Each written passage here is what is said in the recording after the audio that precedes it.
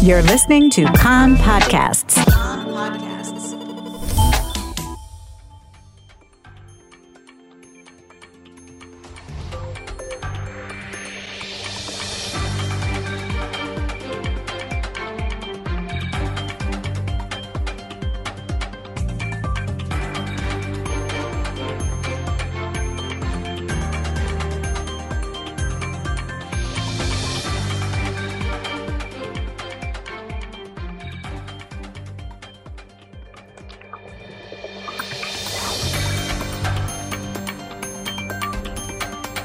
You are listening to the English language news of Kan, the Israeli Public Broadcasting Corporation.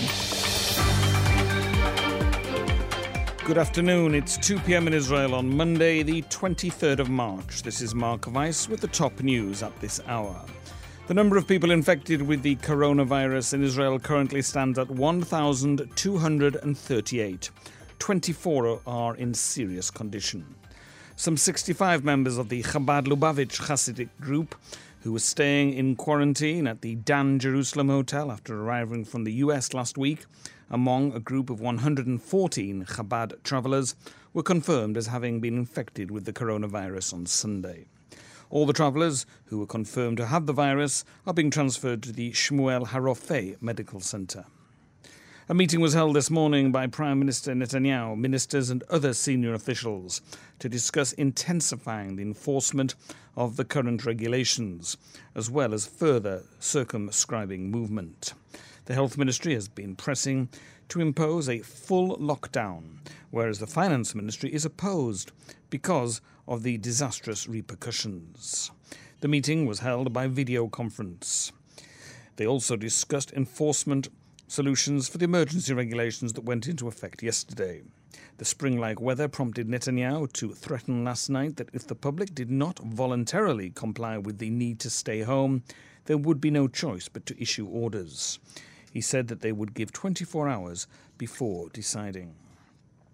Professor Ran Balisser, a member of the Health Ministry's team for coping with pandemics, said in an interview today, when asked if he thought that the instructions should be intensified, unequivocally, yes.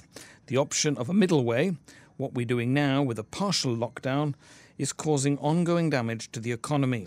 But if in 2 weeks we see that the rate of infection has not decreased, then we will impose a draconian and painful lockdown and will be stuck with it for another 3 weeks.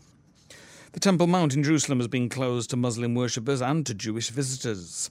The Waqf yesterday announced that it was closed to Muslims due to concern of the coronavirus spreading.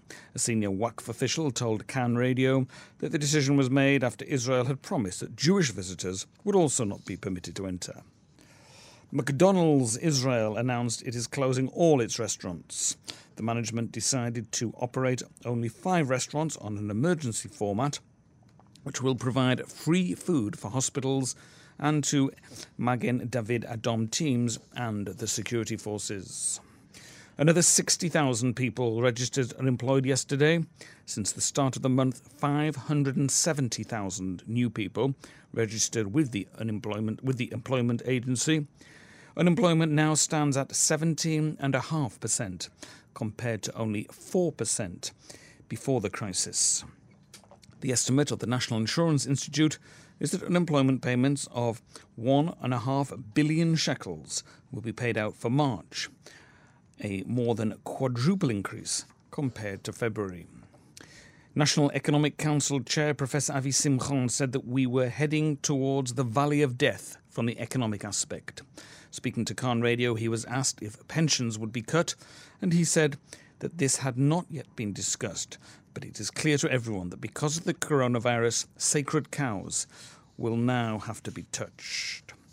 The weather, warmer today and dry. Maximum temperatures, Jerusalem 18, Tel Aviv and Haifa 21, Eilat 26 degrees Celsius. That's the news from Kan Reka, the Israel Public Broadcasting Corporation.